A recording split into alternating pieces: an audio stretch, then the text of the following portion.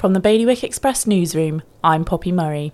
Face masks and classroom bubbles have been reintroduced in all schools across the Bailiwick as part of a package of enhanced measures in response to COVID-19 cases hitting a new high over the past week. Meanwhile, local breweries in Guernsey have joined forces to donate their products to a fundraising event for food and medical supplies for Ukraine. An attempt to allow affordable homes to be built on derelict and redundant glass houses in Jersey has failed after States members were told it could lead to ill-planned overdevelopment in the countryside. And Jersey's children's law is soon to change following a challenge over whether it was legal to send local children to residential care facilities in the UK. For more on all of today's stories, visit bailiwickexpress.com.